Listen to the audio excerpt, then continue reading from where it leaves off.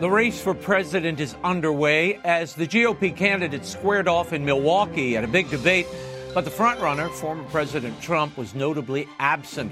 Who were the big winners and losers of the evening, and what of President Trump? Pollster John McLaughlin joins us. And Archbishop Fulton Sheen's cause for canonization has been stalled. But new developments may signal some long-awaited progress. Executive Director of the Sheen Foundation, Msgr Jason Gray, is here with an update. And the Christian community in Armenia continues to be under threat from an Azerbaijani blockade in the region. Is a humanitarian disaster looming? An expert joins us with the latest. The World Over begins right now.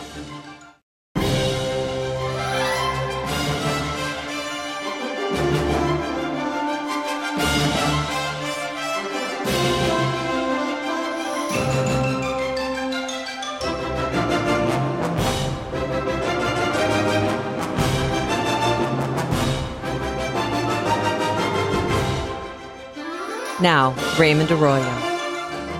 A warm welcome to all of you joining us in the United States and the world over. If you'd like to comment on tonight's show, send me a tweet or an X. I'm at Raymond Arroyo still. Lots to cover. Let's begin. I want to dive right into this first GOP debate on Wednesday and the former president's interview with Tucker Carlson, as well as how the indictments against the president could affect his run. Joining us now, pollster John McLaughlin. John, thank you so much for coming. At Wednesday night's GOP debate, 8 presidential candidates sparred against each other, but without the GOP frontrunner, President Trump, there. Here's what former Vice President Mike Pence had to say about his ex-boss's absence. I think it was a missed opportunity for President Trump not to be here. John, your thoughts. Did Donald Trump miss an opportunity that might harm his chances for the nomination? I mean, it seems like his absence gave the others a chance to break out unchallenged. No, we have a full disclosure. I work for President Trump, and we've released a poll today where he leads the field, where he has 51% of the vote. Ramaswamy is in second place at 13%, and Ron DeSantis has fallen to 9%. Others are, Mike Pence and Nikki Haley are 4%. One-on-one against Ron DeSantis. Trump's beating him 72-28. What's important about that is back in January, Trump led the field 42 to DeSantis' 31. It was DeSantis and him were close at 52 for Trump and 40 for DeSantis. Now it's all gone away, and the reason is because in this poll today, Donald Trump is beating Joe Biden 47-43, and rather than go into the debate, he's got to prepare to be arraigned. This is the 4th indictment of a former U.S. president within 5 months that is being engineered by a corrupt President Biden. And, most voters looking at this, they're saying they want to vote on the election. 56% of all voters want to vote on the election. They don't want the courts to decide, only 34%. They see a double standard of justice, 59%.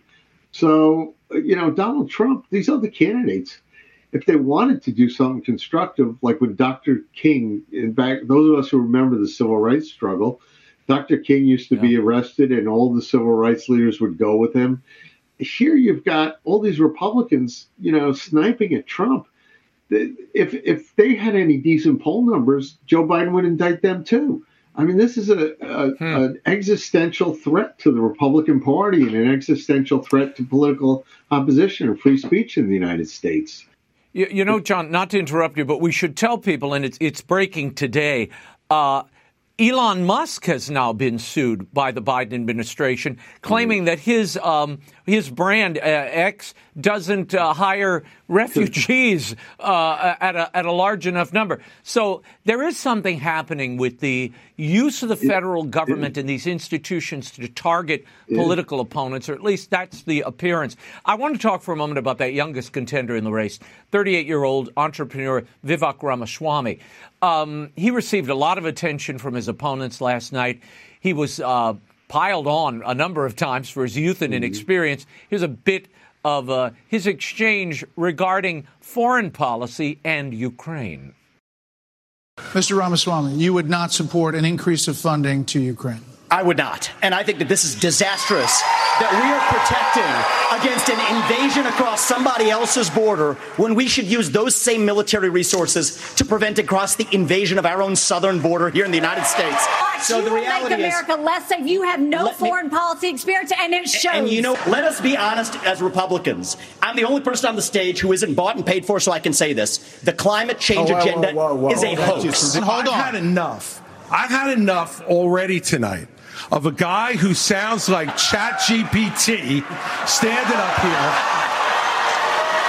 And the last person in one of these debates, Brett, who stood in the middle of the stage and said, "What's a skinny guy with an odd last name doing up here?" was Barack Obama, and I'm afraid we're dealing with the same type of amateur standing on stage tonight. It got pretty heated, John. Did Ramaswamy hold his own, or was he exposed? No, I think it might have backfired a little bit because when they all pile on like that, he gets the center of attention. And the key thing in a debate when you have 8 people like that is to have attention. And he had a point of view that's different than the others.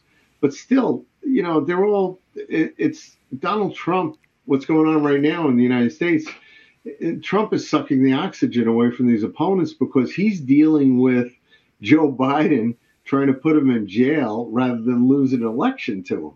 So these other candidates, when they're sniping at each other, it really doesn't matter to the average Republican. The average Republican is saying the country's on the wrong track. 67% of all the voters see that. Almost 2/3 are saying that the economy is on the wrong track. The majority say we're in a recession. 83% say they've been negatively impacted by inflation. And they're saying when Trump was president, these problems were solved. We were paying $2 a gallon for gas. I wasn't worried about my heating bills going up. I could afford to buy a new home. Before I turn to Trump, give me your best take on the polling vis-a-vis Ukraine. For some reason, Ukraine was a big topic of conversation the other night, and obviously the Biden administration is throwing hundreds of billions of dollars at the country. How is it polling among Americans at this point? Oh, right. Well, first of all, right now, people think this war needs to end. They need, we need peace. They don't like what Russia's doing as an aggressor. But I also do work in Eastern Europe where I have worked for democracies and NATO allies over there. And they're afraid that the Russians may go into their country. But they're also afraid that Joe Biden's too weak to back them up. And what's gone on with American foreign policies, ever since Biden surrendered Afghanistan, it's been a signal to our enemies that, we're not going to stop them. When Trump was president, we basically, Putin wouldn't go into Ukraine. He was afraid because Donald Trump, was somebody who was going to stand up. And so the Ukrainian issue right now is a problem because Biden's still president. He's very weak, and Americans are concerned that he's not going to stand up for freedom and democracy. And so he's sending them money, and people aren't sure how it's being spent. But the tragedy of that war is still going on. John, you mentioned a moment ago Trump was the centerpiece of that debate, even though he wasn't there. Here's a bit of the back and forth and whether Trump would have their support if nominated. Watch. Look, here's the bottom line. Someone's got to stop normalizing this conduct. Okay? Now, whether or not you believe that the criminal charges are right or wrong, the conduct is beneath the office of President of the United States. We have to look at the fact that 3/4 of Americans don't want a rematch between Trump and Biden. And we have to face the fact that Trump is the most disliked politician in America. We can't win a general election that way. Here's the thing. This election is not about January 6th of 2021. It's about January 20th of 2025 when the next president is going to take office. John, is any of this having an impact? I mean, Trump is at 52% in some of the latest polls, and I know you have that new one out where he's even higher. Right. And what the difference is, see, right now, the voters are looking at this and they're afraid because 62% agree that if Biden can do this to Donald Trump, he could prosecute any of his political opponents. That's a poll that we took in June. And you got 58% saying they're concerned that if they can weaponize the DOJ with the FBI and the IRS, they'll actually go after any American citizen. So there's a real fear of basically an overreach by Biden and his administration that in order to win an election and stop a political opponent that could beat him, that basically they're undermining democracy in the United States. They're denying people civil rights, and it extends to, remember when the Biden FBI was investigating Catholics because they were going to mass, etc., or going to Latin mass, and then they were investigating parents that were concerned about what's going on in their schools. So there's something going on in the United States right now where they're looking at Joe Biden and saying he's going too far. And they're seeing the stories of corruption where allegedly they took tens of millions of dollars from foreign countries. And people are saying our government's corrupt, our system's broken, and we've got a president who's just gone too far and he's too weak and he's not successful. So I think people are looking at this and saying there's something really wrong here, and that's why Donald Trump's still ahead in the polls. That's why he's going up. Yeah, what's shaping up to be the big news of the week is President Trump turning himself in to these authorities in Georgia. I figured he'd use Thursday because it followed the debate. He sucks all the oxygen out of the room and the news cycle. He's being, as you know, charged with attempting to overturn the 2020 election. My question is this. What impact are these indictments having on Trump's candidacy?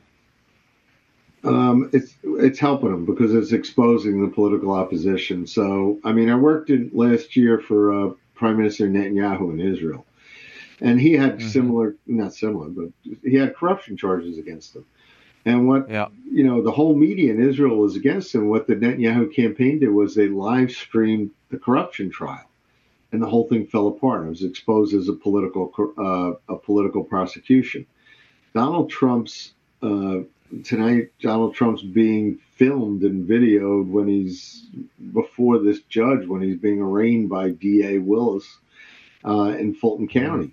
And I think Americans are appalled by it because they want to vote in the election. We want to have a real campaign to talk about things that are affecting people, whether it's the economy, inflation, national security, crime, immigration. They want to discuss those issues. And right now they're being exposed with this basically political prosecution of Donald Trump because he's leading Joe Biden in the polls, and people it's too much. They're being way too much. And John, this Fulton County made-for-television event could backfire on them. Their lead actor here is unpredictable. But according to a recent Reuters poll, and this is a question I know a lot of people have. If the president is convicted of the crime, never mind whether it's, illicit charge or not, if he is convicted, 52% of Republicans say, according to a Reuters poll, they would not vote for President Trump. What is your polling telling you? Well, it's the backlash is working among Republicans. That's why he's still going ahead. I mean, that Reuters, I don't like the way they frame that question because the reality of this is, most voters see this as Joe Biden is trying to stop his political opponent from beating him in the election next November. So right now it's a dangerous time in American history because we've got a weaponized Department of Justice. You have a sitting president who's trying to cover up his corruption by indicting his political opponent and trying to get him convicted. I mean, those 1870 laws that Jack Smith is prosecuting under, one has a 20-year prison term. Another one has the death penalty. I mean, this is bizarre. This is the kind of things that go on in banana republics, not the United States of America. I want to shift gears to abortion rights, which has become a hot topic and certainly was during this debate. Watch this. We need to stop demonizing this issue. This is talking about the fact that unelected justices didn't need to decide something this personal, because it's personal for every woman and man. Now it's been put in the hands of the people. That's great. When it comes to a federal ban, let's be honest with the American people and say it will take 60 Senate votes. It will take a majority of the House. So in order to do that, let's find consensus. John, your thoughts on where this abortion issue is developing within the GOP since Roe was overturned. And what of Nikki Haley's point that a federal ban is irrelevant without the votes in the Senate? And why is it a federal issue when the feds returned it to the states? Well, if you look at whether people consider themselves pro-life or pro-abortion, when you look at the longer span of time, back in the 90s, 5-3, most voters would tell us that they were pro-choice. Now, because of the sonogram generation moving into the electorate, where they realize life it begins at some point way before abortion, is banned illegal. And a lot of states, they have, abortion up until the 9th month. I think most Americans were very happy that President Trump's Supreme Court justices allowed it to go back to the states, and a lot of states have moved the laws to protect life. So the Republican Party is a pro-life party. The Democrat Party is becoming abortion on demand up until the 9th month party, and they're out of sync with American public opinion. So I think Republicans who basically say we need to advance the cause of life, we need to say human life has value, that's working in the electorate right now, and that's why the Republicans have control of Congress, at least the House, and could have control of the Senate after the next election. Before we run out of time, President Trump opted out of the debate in Milwaukee, but he chose to appear with Tucker Carlson for a 40-minute conversation on X or Twitter. Here's my question. Was that a smart move on Trump's part from a messaging standpoint to, grab this audience out in online or on their phones? And was he able to get more across to a public outside of the debate environment in this case? I think it was the right move because, to go through the stress of a debate and have the adrenaline moving and then the next day go get arraigned before a Soros district attorney that has ties to Joe Biden is the next day. That's a lot of stress.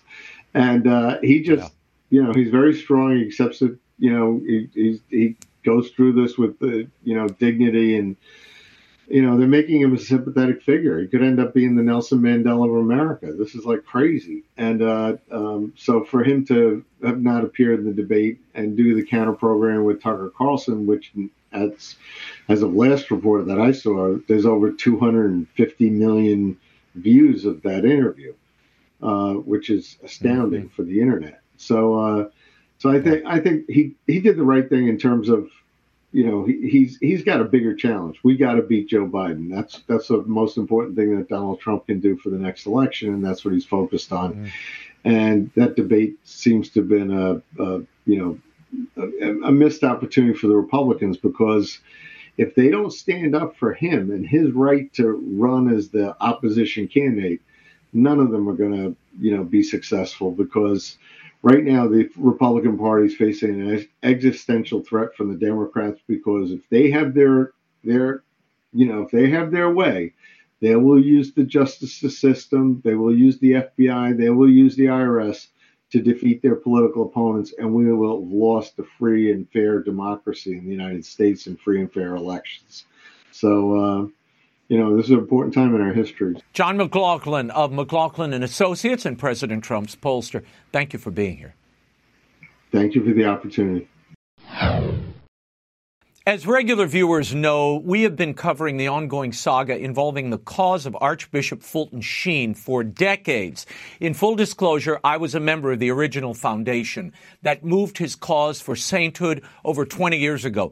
In 2019, after 3 years of legal battles, the Archdiocese of New York finally released the late televangelist's remains to his home diocese in Peoria, allowing his cause to continue and proceed. However, a bankruptcy process in the Diocese of Rochester, New York, where Sheen once served as bishop, provided yet another roadblock to the advancement of the cause. Joining me now with an update on the status of the Sheen Cause for Sainthood is the executive director of the Archbishop Fulton Sheen Foundation, Monsignor Jason Gray. He joins us from the Sheen Museum in Peoria. Thank you so much for being here, Monsignor. As I mentioned before, the Diocese of Peoria, it finally received Archbishop Sheen's remains in 2019. That seemed to resolve the last obstacle to the cause. Then weeks before he was to be beatified, the cause was halted. Please explain to viewers how the financial crisis in Rochester had put a halt to the Sheen cause. Sure. And that does take us back 4 years. It's hard to imagine that much time has passed. But in 2019, it was in July that the miracle itself was approved by Pope Francis. And so we were ready to go. We had actually been privately, we had been negotiating a date of September 20th, 2019 for his beatification. That would have been Sheen's 100th anniversary of priesthood ordination. But when it wasn't just the bankruptcy in New York, but it was also in Rochester, but it was also the fact that there had been a waiver of the statute of limitations. It really was not known at the time whether there would be new allegations of which we really knew nothing. So there was a concern that something might come forward. And so out of an abundance of caution, the Holy See was hesitant. We also received some documents that raised a question as to whether or not Archbishop Sheen had handled any abuse cases improperly. And we got a hold of those documents. We researched them carefully. And we actually, from Peoria, we went to the Congregation of Saints and the Secretary of State in Rome and made a presentation to prove to them without any doubt that Sheen did handle those cases correctly. He had one case of an abuser. He got out of ministry, and a second case of a priest who wanted back into ministry, and Sheen would not assign him. He was assigned by the next bishop of Rochester, but Sheen himself did not assign anyone who had been an abuser. So we proved that to Rome, and Rome was actually satisfied with that. And with that, the delayed September date now became a December date. So then we were up to December 22nd, 2019, and that was public. So we had announced that as a date for beatification. But there was still at the same time the concern over the investigation the state of New York was going to do into all the dioceses in New York. The Attorney General's report was just being undertaken. And so out of an abundance of caution, not knowing what else might come forward, it was just considered more prudent to suspend the cause at the time. Well, but now, Monsignor, that those bankruptcy proceedings in Rochester are really wrapping up, what is the status now, and how might things proceed from here? I mean, it seems like the obstacles, at least the worries and concerns about the unknown, are now known. It's true. That's true. When the window closed for reporting cases of abuse, the statute of limitations waiver ended, and the bankruptcy filing is nearing its completion. So we actually employed a law firm in New York that works with the different dioceses in the state, and we actually did a thorough review of every case that had been presented, and we were able to demonstrate that no case had been brought forward that in any way impugned Sheen. I think it's safe to say that I don't think any cause for beatification has been subjected to more scrutiny than Archbishop Sheen, both ecclesiastically and civilly. And in all of this, not only has nothing been found to impugn Sheen, but I think his heroic virtues have been confirmed. As I would like to say, Sheen is clean, and we can prove that. So we're I like that. Confident about, You should do up those T-shirts and sell them at the museum. Sheen is clean, free the cause. That's what I'm going to start. That's going to be my banner here. Throughout this process, Monsignor, have there been any legitimate claims or accusations against the late Archbishop Sheen that would further delay his cause for sainthood? There have not. In your study? Yeah, there have not, and we're able to disprove any questions about anything that would even be alleged. So we're able to make that clear. And in fact, in September of 2022, then a group from Peoria, we went over again just to present these renewed findings and the research that had been done through the law firm. And so we actually met with Cardinal Semeraro and Saints. We met with Cardinal Parolin, Secretary of State, and presented all this material. Rome was actually very clear that there's no problem in the Holy See with this cause. The concerns have been raised on the other side of the pond. It's members of the U.S. hierarchy. And so out of just concern and abundance of caution, there's just hesitation until we feel like there's no doubts remaining. But if it takes the Attorney General's report to demonstrate what we already know, what we've already proven, we want to go forward with the unanimous support of the entire Bishops' Conference. And I'm sure that we'll get there. Well, I know there were some archbishops who were concerned, and it does connect to many of the things we're discussing, the bankruptcy proceedings and the possibility of some connection to abuse here. So they put this on hold. But Tell us about the other part of this, which is at this point, Sheen already has the miracle in place. I mean, it's already been approved. So is there any reason from where you stand to hold up this cause and to stop him from being at least beatified at this point? It's really just a question of prudence. And if, like I mentioned, the Attorney General in New York has not released a report yet, we know what has been reported, so we're confident that that's also going to vindicate Sheen. If we need to wait for that, then I'd like to go forward with that unanimous support of all the bishops, which I'm sure we will have, and this will be the opportunity to beatify the first American-born bishop in the United States, as well as America's bishop, as he would have been called back in the day when he was on television. Monsignor, before I let you go, assuming these matters are settled, do you have any plans, do the foundation have any plans of bringing these findings before the entire body of bishops and getting them to just give it a final amen so that it has their support when you go back to Rome? If there are any questions, when we have all the documentation and we have all the proof, so if there's anything that we need to demonstrate, these are kind of sad things, and it's a very difficult time in the church to deal with cases of abuse. So I know it's not something that I think we want to dwell on, but if there's need for any clarity, we can offer it. We've got everything that would be necessary to demonstrate Sheen's heroic virtue, without a doubt.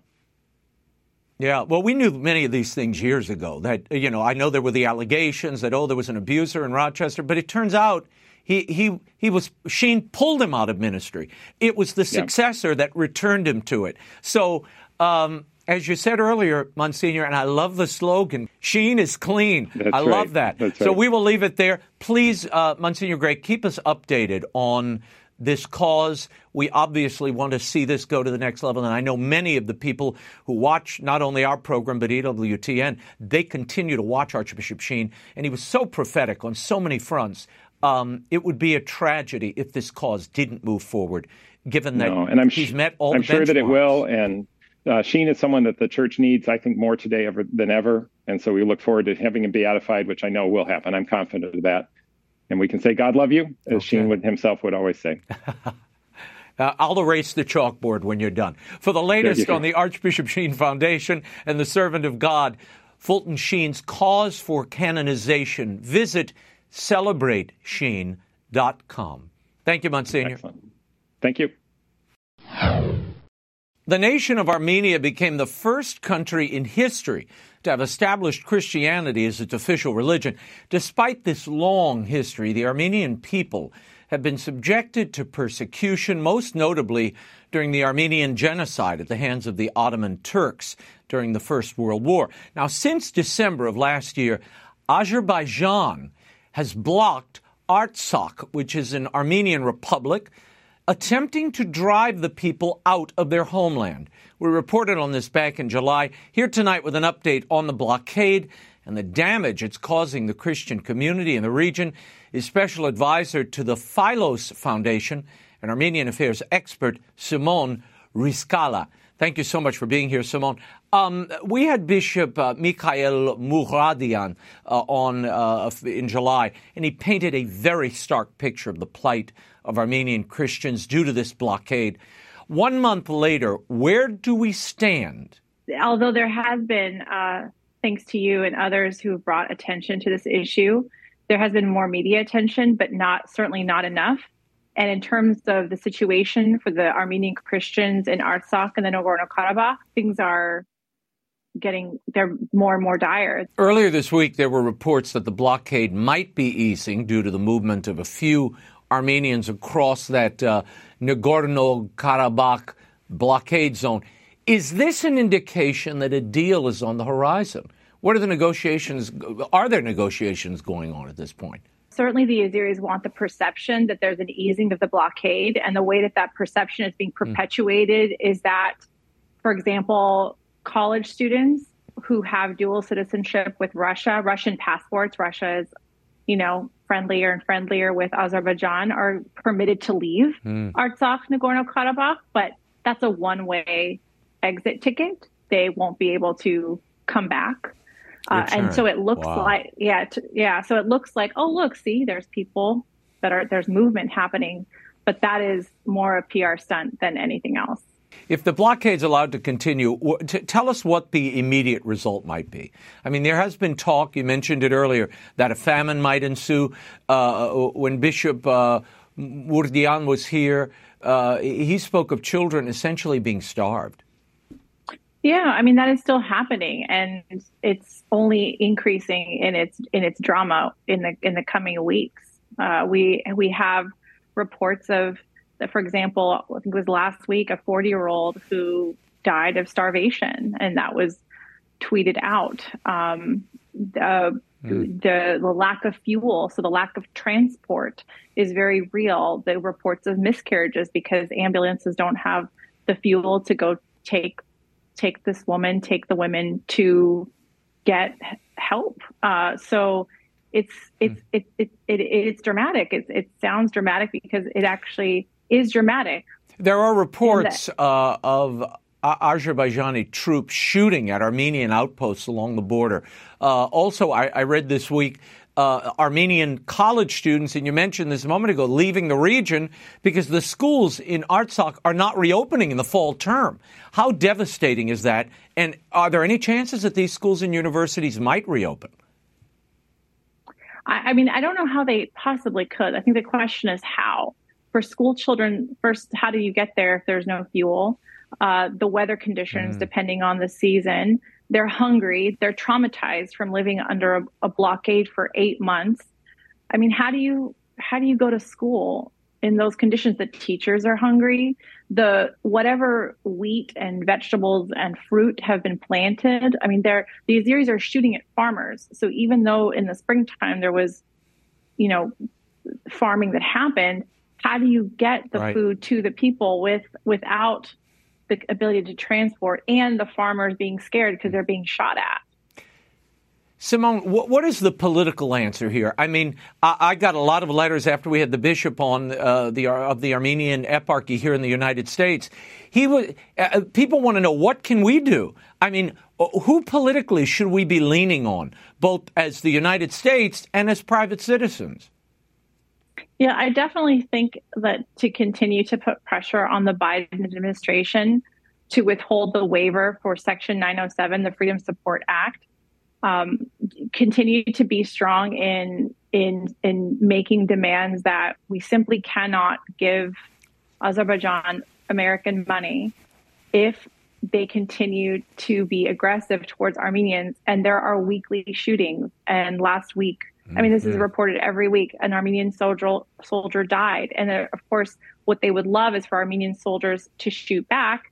And that's a pretext for war. But Armenians won't, because we want to avoid war. So we just have to keep dealing with the shootings. And you mentioned that provision. That is the military assistance program, which the United States gives funds to Azerbaijan. Now, this is apparently being slow-walked because the Biden administration is concerned of the ethnic cleansing, potential genocide here. Is there any truth that Washington is getting the message? We have yet to see it. I mean, I have the same question as you do, Raymond. I have the same exact question. There's all these meetings that are happening. We hear, in Europe, there's, peace treaties trying to be brokered by the UN, Russia, the United States. But to what end? Where are these meetings going? When will it actually end? I'm very curious to see that. Well, the United States should at the very least demand that blockade stop. I mean, we can't withhold, we send hundreds of billions of dollars to Ukraine, to try to protect it. Here are fellow Christians dying in a region where they're being starved for 8 months. Nobody says or does anything. So it is kind of infuriating. What about the Armenian allies in the region? Well, it doesn't seem that Armenia does have many allies, which is why U.S. support is so crucial. We don't really have any reliable neighbors or allies. So, there were reports. I read reports of. I just read reports, and correct me if I'm wrong, that India, there were warming relations between India and Armenia. Is that true? Could that provide a buffer? That is true. That is true. And it's again, there's still more information that needs yet to be known about that, but that friendly relationship seems to be emerging because of course India wants to keep checks on Pakistan, who has an alliance with Turkey and Azerbaijan. So there's like a tension there.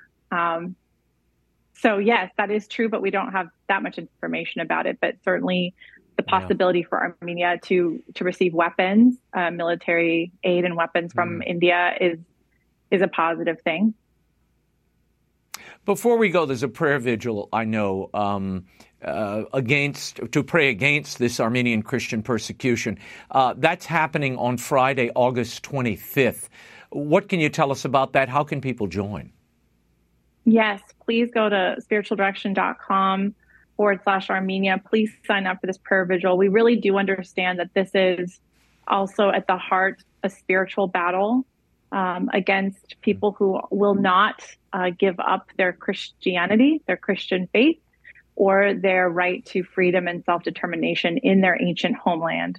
So please join me and Dan and Stephanie Burke at the Avila Foundation, and Chris Check from Catholic Answers, and Gia Chacon for the Martyrs, and all those in the Avila family, as we really we're going to pray Rosary, Divine Mercy Chaplet. Bishop Michael will be there to lead prayers in Armenian from St. Gregory of Narek, who's a doctor of the Catholic Church, number 36. And so we really know that perhaps the greatest force, and I know that John Paul II believed this, and all the saints, that the true power is in spiritual and cultural power. So we really want to storm the gates of heaven with our prayers for the Armenian people, because as we discussed, this is truly a mass famine, ethnic cleansing, and a genocidal aim against the Armenian Christians. So please join us for that prayer vigil. The Hosanna app is starting a novena, on the same day, 9 days of prayer. Simone Rizkallah, we will leave it there, but I think you're so right when you mentioned John Paul II. He and Maggie Thatcher and President Reagan, they understood that you had to take both policy action in the temporal realm as well as spiritual action simultaneously. I worry that in this situation, there is no policy action. There's nothing clear and concrete. That needs to be remedied. We need to get the political leaders focused on it, and the activists need to focus on what they really want here. But at the least, this blockade has to stop, and maybe that has to be the message. For more information about the prayer vigil against this Armenian Christian persecution, visit spiritualdirection.com/Armenia. For more details. To keep up on what's happening on the ground there, visit philosproject.org/Armenia. Thank you again, Simone. Thank you. My next guest is an actress, a wife, and mother of three. She's a former Miss USA winner and is now a successful businesswoman, focusing on women's health and wellness. She's the founder of the lifestyle platform Reshape, and the author of a brand new book, Reshape Your Life. Don't settle because you are worth it. I sat down with her earlier this week to talk about it. Here's my exclusive interview with Allie Landry. Allie, thanks for being here. Before we get to the book, I have to start. You're a fellow Louisianian at the other L.A. Now, I grew up in New Orleans, but you grew up in Cajun country. Tell me about how that shaped the woman you've become. Your dad worked in the oil fields. I know your mom was your first inspiration, a bit of an entrepreneur. Yes. Well, first of all, I have such a connection to my roots. I have a beautiful, large Catholic family. There's 10 children on my dad's side, 8 on my mom's side. Everybody lives on 2 big patches of land. I call it one-stop shopping. I just park the car, one home, and then I just go house to visit everyone. And opening the book, honestly, the first 2 chapters is truly a love letter to Louisiana, to the I get emotional, to the community that raised me, to all the strong women that I had around me. And I think I appreciate it even more now that I'm away from it all. So to this day, I honestly still consider myself, just a small town girl. What role did your Catholic faith play in your life when you were growing up? I know it is such a, for Louisianians, it's such a part of our lived and daily existence in communal life. It really is. It's a part. I'll tell you this. I feel like everybody in our area in Southwest Louisiana is Catholic. So I honestly think that it was something I took for granted. And of course, went to church every Sunday, and I went to a Catholic school and was taught by nuns, and I had, my faith as that foundation. But it was not until I was an adult that I really evaluated my life and recommitted to my faith in the most profound way. And I'm really, when I did that, God showed up in my life in a completely different way and really walked alongside me in the journey. Allie, the new book, Reshape Your Life, it's really all about transformation. Now, you've had so much success in your life, Miss USA, you're acting, but you've also experienced loss and tragedy. And you write in the book, when life turns upside down, you can feel dizzy and off balance, like you're falling.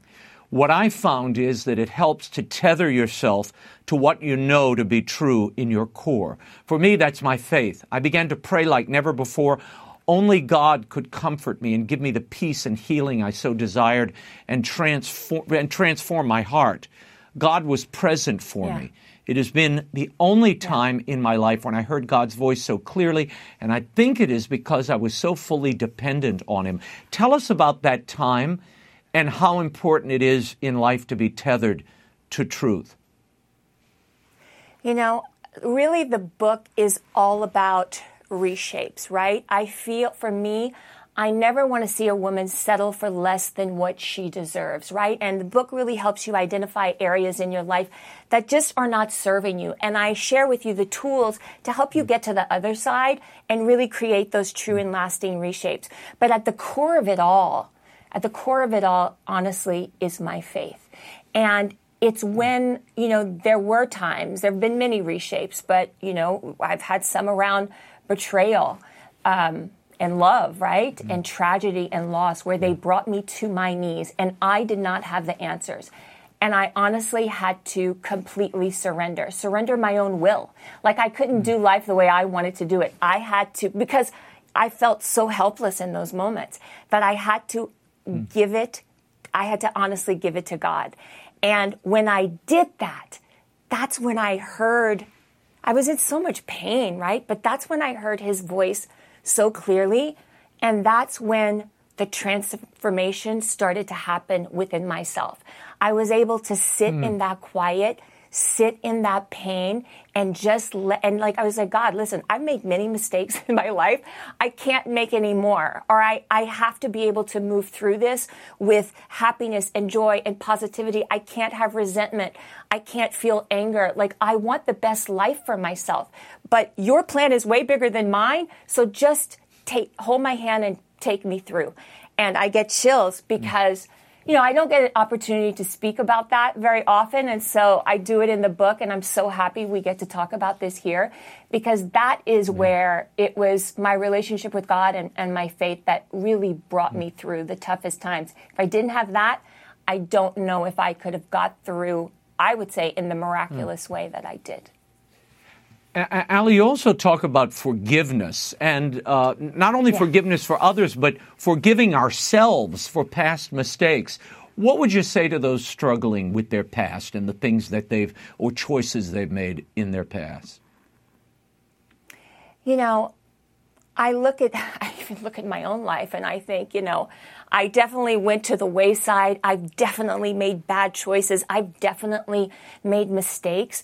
But I have to say now, standing where I'm standing, I embrace those times and I look at them as part of the fabric of my life. It was wonderful learning experiences because I allowed them to be.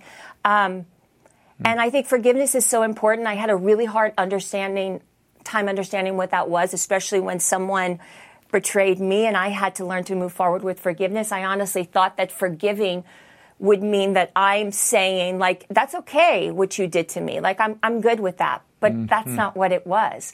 Forgiving that person allowed me to move forward, right? It allowed me not to carry anything forward in my life because they weren't worrying about it. It's not an easy thing to do. It actually took me a while to like figure it out and for that concept to land on me. But again, like I really tried to walk the reader through as best I can through my personal experiences and give them those tools of how to kind of maneuver through these situations in their own lives. The book, it deals really with the health of the mind, the body, the heart, and the soul. After years of working in Hollywood, acting and landing your dream job of a talk show host, your health and wellness took a sharp downturn. What happened? Yeah. And how did you come upon this idea of reshape? Yeah. That's honestly where it all started, like the concept of reshape. I was on, a daily talk show. I was on Fox. It was a panel. I was, so excited. But that kind of schedule was really tough. It's up at 5, live at 9. I thought by the time I got off at 10, I was going to get in some exercise. I was going to go to the grocery store, cook this dinner, pick up the kid, have this whole great day. In reality, I would get home exhausted. I would climb back into bed. The best way I could describe it, and I think women, I was in my mid-40s at the time, I felt off. I felt sick, maybe, but not sick enough to go to the doctor, right? Just didn't feel myself. And so I actually went to a naturopathic doctor and did my first full blood panel. And I had so many aha moments and really saw where I was off. I was experiencing, poor digestion, poor sleep, chronic pain issues, mild depression, low energy. I felt like I was living half a life. And once I started making some adjustments with the guidance of the naturopathic doctor and many others that came into place after that, I experienced that next level of health. But I was about to throw in the towel. My girlfriends, when I asked them, they're like, yeah, Allie, we're getting older. That's what happens. And for me, that just didn't sit well. I was like, I'm 40-something years young. I have this great life in front of me. I want it to be vibrant and amazing, and I want more. And so I just dug in and did the work. And that's part of what I share, because I know it's possible. Yeah. Yeah. You've spoken and written about your 17-year marriage to film director Alejandro Monteverde. Of course, people will be very familiar with his work, Little Boy and Bella and so many other great films. You have 3 children together. Tell me about the importance of that relationship, how it changed your life. I was coming off of a betrayal that we spoke about earlier, and that's when I completely surrendered my life, my relationship mostly to God. I was just like, I've made bad choices. I was very specific about what I wanted in a partner. Very, very specific. One of them was I wanted them to be equally yoked. I prayed for him in great detail. At the time I was reading Purpose-Driven Life by Rick Warren, and I was doing the workbook, and that was like such therapy for me. And we met at a theology class. Alejandro and I met at a theology class. We actually, I honestly felt we were both writing in a diary at the same time. And I truly feel with everything in my heart that God delivered him to me. He delivered this man to me. And we do not have a perfect marriage by all means. I don't want people to think that. But at the end of the day, he is the leader of our family. He keeps us so close to God and reminds us daily gratitude, appreciation, always looking to him for all of our blessings, right? And I just have utmost respect for him, even with his projects that he's doing. Like you mentioned, he has a new one that's coming out. We're actually going to Rome to show it to the Pope, which I'm so excited on Sunday. And just the projects he puts out in the world are so hopeful and so beautiful and just raises humanity. It's an honor to be married to him. And I take zero credit, 000. Honestly, I went to God in that moment, and that was part of that reshape, and that was the result. As I mentioned earlier, or alluded to, you have not been untouched by tragedy you and Alejandro. In 2015, and you devote an entire chapter in the book to this, that Reshape Through Pain. You and Alejandro received a call that your father-in-law, Alejandro's dad, and his brother were kidnapped near their hometown in Mexico, and sadly, they were both killed. And you write in the book, the grief and the pain felt like we were carrying a building on our shoulders. It was the greatest weight I ever experienced, pulling me down all the time. Losing them changed everything. I was not the same person. In tragedy, faith is truly put to the test. Honestly, that was the most difficult thing in all of this for me. Suffering had sent me to my knees in prayer so many times, and now it was hard to pray. I initially felt betrayed by God. I tried and tried, but I could not understand. And you go on to mention how Jesus said from the cross, "Why have you forsaken me?" How did you and Alejandro deal with this horrible tragedy? And talk to me a little bit about how your faith was challenged and how you overcame that. During that time, it's so hard, you're in that space, and I'm hearing it again. And during that time, to lose one person in that way is inconceivable. But to lose two, you have no idea how to even mourn. You're, as a human being, to process that is really, really difficult. And we were really struggling. And my father-in-law was such a devout man. It's so beautiful.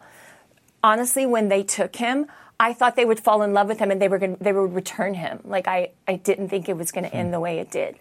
So when we lost him, we were confused. We were angry with God because he took a good one. And we met with many priests, many spiritual advisors. I mean, we did so much work on ourselves, just try to understand. And it's so funny. I was hosting a Catholic conference, and Alejandro wasn't even open to even sit in the audience. He stayed up in the room. He was with me. And Father Michael Gately got up, and he was talking about his book, 33 Days to Morning Glory, and he was talking about Mary and the Son and bringing us back to Jesus and union. And I don't know what happened in that moment. Again, I have chills. I knew that I needed Alejandro to talk to Father Michael Gately. And I was thinking, Mary is the way. I've never had a devotion to Mary. I really didn't. I would just go straight to the big man. I brought them together. He shared with us the book. We started doing the book, 33 Days to Morning Glory. And honestly, Mary felt like a safe choice for us because it was too sensitive, what we were feeling, to go directly to God. We just couldn't. So Mary, through that devotion, gently guided us back into union with her Son. And that's when the healing began. After doing that devotion. And now I feel like because of that tragedy, we really have changed the way we walk through this world. I mean, we definitely make different choices. We really try to be super present and in the moment, knowing that life is so short and could be taken away in an instant. We really try daily to surrender our lives into God's will. Being in this entertainment business, it seems very glamorous, but there's a lot of uncertainty when it comes to finances and jobs, and sometimes jobs are few and far between, and you're always it's always that balance. Right. So really putting our faith in God, and He's always delivered. He really has. It's amazing. No, it's a great part of the book, and worth reading. I think the journey is worth it for that chapter, though there are other commendable chapters too. But at the beginning of the first chapter, you use one of my favorite quotes from St. Catherine of Siena: "Be who God meant you to be, and you will set the world on fire."